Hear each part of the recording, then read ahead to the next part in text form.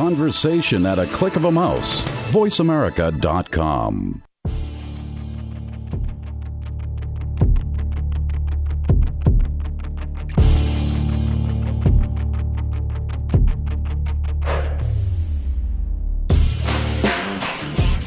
Hello, welcome to the Voice America, broadcasting live from the Infinity Festival, where stories meet technology, where stories are enhanced by technology.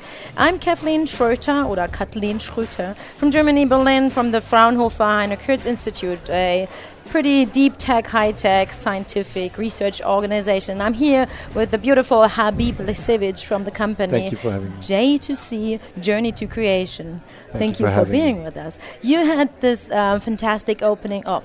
After the opening keynote, you presented your company and what your approach is. And we just took away one message: high tech, high touch. Yes, high tech, high touch. Yeah. Do you want to elaborate on that? Yeah. I can jump in right there. I mean, technology is an amazing tool. Has always been an amazing tool for humanity in augmenting our capabilities in terms of interacting with our environment. But at the same time, we mustn't forget, as we increase our capacity, we mustn't forget that we are profoundly human and that we are dependent on touch. And with touch, I don't mean just physical touch, but I mean also spiritual, emotional touch in society, in community. So as you know, the talk was a little bit about how we, in organizations, how we can augment that human factor, that human connection, in order to improve the products, services that we create for the markets, but also improve the way we work together. So, So the technologies we are seeing here, which is all digital technologies, is all about immersion.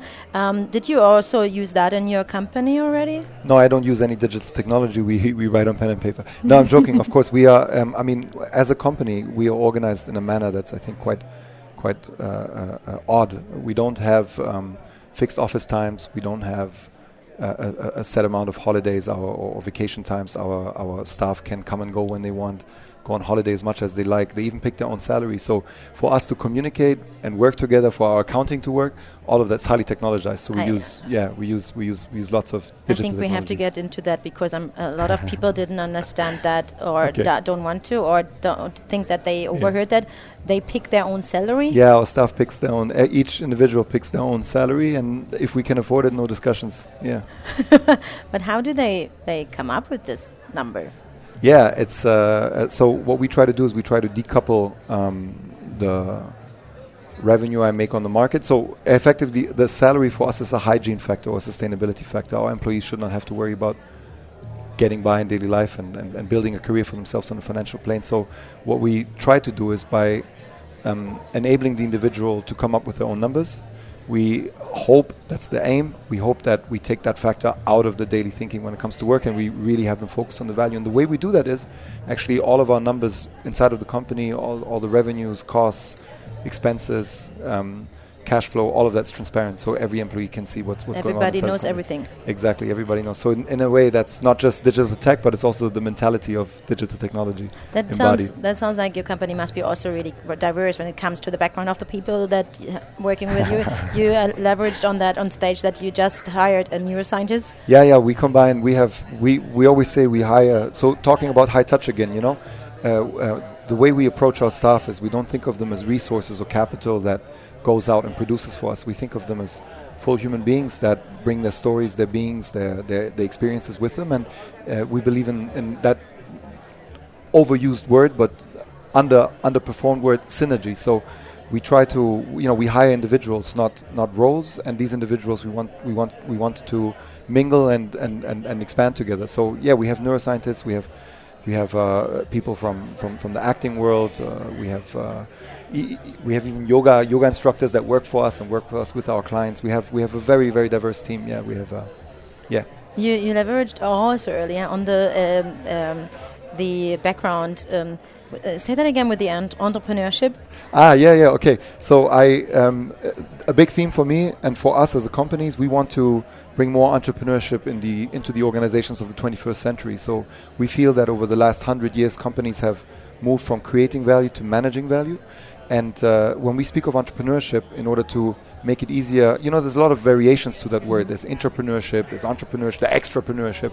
And to us, these are distinctions that don't matter, because the true meaning of the word is entreprendre, from French, to take in between, to take the space in between how something is and how something could be, and to realize that new way of being. So in a way, we use that term and this explanation to the term to enable individuals to see themselves as possible entrepreneurs, even if they're in a job, even if they're employed, even if if their act of creation is not, or creating is not related to starting a company. Which basically means that everybody could be an entrepreneur. Yeah, and most people are entrepreneurs in their daily lives, be that in their jobs, in their families, in their hobbies. But we don't frame it that way. We think of it as, the thing I do on the side, and then in my job I just do the work I have to do, I'm told to do.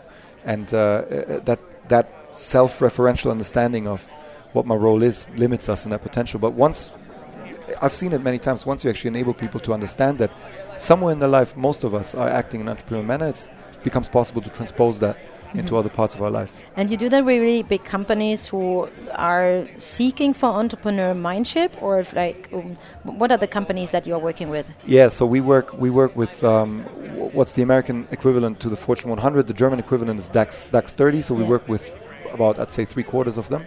So it's all the big brands. I'm not going to say who they are, but the automotive brands are like the Germans are famous for. Apparently, Germans are famous for the cars. For the cars, could be that.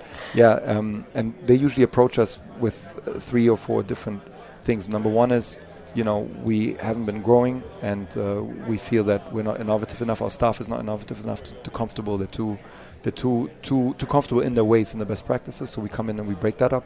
They come to us often with the issue that they can't hire new talent that they want. So our reasoning usually is, if you want new talent, then you need to give them something that they're excited about, and that means you need to change the way you work, because the reason why they don't want to work for you is because of the way you work. So yeah, we've got that, and we've got teams that just want to become more efficient, more effective, and that mindset shift is just a starting point, but it's the essence of actually achieving a fundamental shift in these organizations. Yeah. And those organizations, though, when you, as you said, it's the German companies.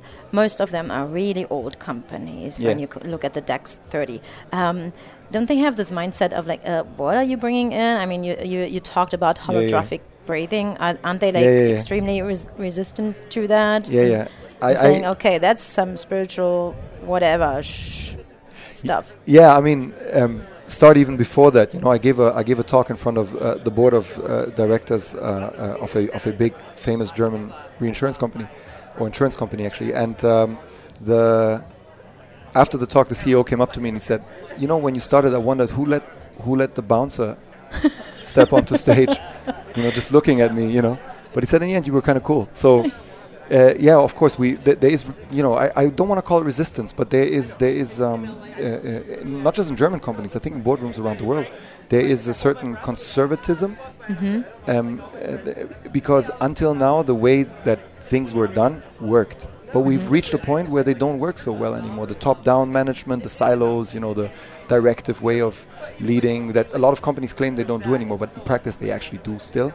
It's just not working that well. So there is an opening, and we don't come in and we say, hey, you should totally, do some holotropic breathwork with us and trip out on your own hormones. We come in gentler. We find a discourse that they can relate to, and then from there we take them. I always say take people to the edge of the comfort zone, and then half a step further. Always just half a step further, and that's how you expand it. So. And since when are you doing that? We've been doing this as J2C for 6 years now, and we've grown quite quickly over the last 4 or 5 years. We've grown to 50 plus employees, and work with companies actually not just in Germany, but all over Europe and the Middle East, in fact. So, yeah. And maybe soon in America. Who knows? Who knows? We'd love to. You said on stage, you brought a use case, and you said some of those big companies you are working with, they are bringing their staff to Berlin for this program you mentioned. Please tell us more about this program. Yeah, so this is I guess you would call it an entrepreneurship accelerator. So it's a program that is supposed to take staff that works within this organization already and help them generate not only ideas that could be beneficial for the company on the market side, so not in ideas for internal execution, but ideas that can be brought to market, so product ideas or service ideas. It's not just about the generation of those ideas, it's actually about the execution of those ideas. So it's a 12-month program. We get about 80 to 100 corporate employees that come to Berlin in regular intervals, and we work with them on ideation, developing those ideas into concepts, and then delivering those concepts to the market. So in the execution, it's actually not that linear, but that's the best way to describe it. Yeah. Oh, okay. And then they come to you and they do some holotropic breathing. So we have a methodology with which we take them through the entrepreneurial process, and you have to imagine these people are usually working at analytical, processual, executional jobs. So that means they are executing.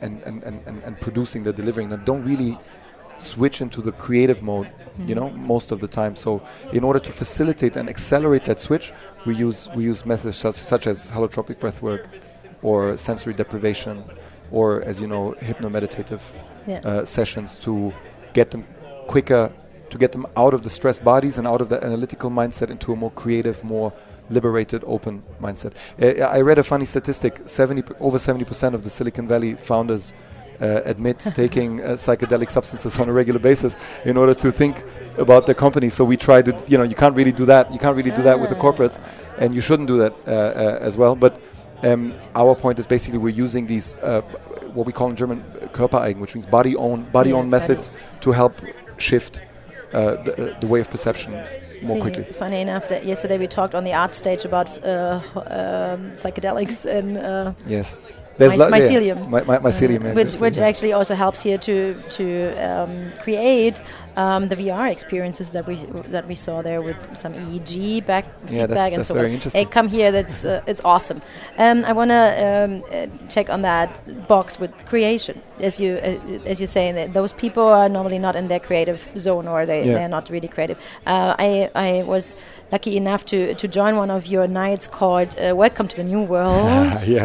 Which was totally creative, and so I'm pretty sure I will talk about that for the next years. So one of what I really find fascinating about your company is that you're not only having this cash cow where you help those companies to elaborate and understand entrepreneurship in them. You also have another brand that is focusing on food with a permaculture farm, and you also have the other label which is really related to here is where you have the artists. You have help me with that. We call it an artist incubator accelerator, but really you could call it a production company or a label. We work with filmmakers, musicians, and performance artists on enabling them to bring their art to the world. Unadulterated in the sense that we really just create the space and we allow them to materialize their vision fully by supporting them in the process, but not getting involved on the artistic side. Okay, but this is totally aside from everything else, or is that integrated? Well, if you look at it, if our clients look at it, they'd say, how the hell do you connect this? But for us, it's completely connected. I touched on this earlier in my talk a little bit. I think that, when we speak about where the future is going to be, what it's going to be, we don't just, we're not just following on these rails of time that, we can't. No, we actually influence what's going to come out. So, in a way, what we call visions, the visions of the future, it's a form of ideology also. What do I believe in? What should be the role of the human being in society? What should be the role of businesses in society? So the way we see it, the media company tries to spread the way that we believe would be a healthy and desirable way for humanity, tries to spread that through media, and then we do this other bit in organizations, which effectively is about freedom, empowerment, creativity, connection, just to rattle them through. And I could expand on each of these, but those are some of the points that matter. And when it comes to permaculture and the relationship to our planet, I think we've really lost the connection in a way, which is making us make bad decisions. So I think we need to reconnect to the place that mothered all of us in order to improve our decision making. Last but not least, the permaculture is actually much more of a test field or a test bed for different... Yeah, we experiment there with not just with farming techniques, but we also experiment with manners of collaboration, what's called collaborative governance. And we try to take learnings from there as well as from the media company back into the consulting, the innovation agency here. High touch. Yeah, high touch it is. Yes, high touch it is. Fantastic. Thank you so much for your time. Thank you so much for having me. It's a pleasure to be here. Really pleasure. Hey, check out, we're here. Thank you so much for listening. Thank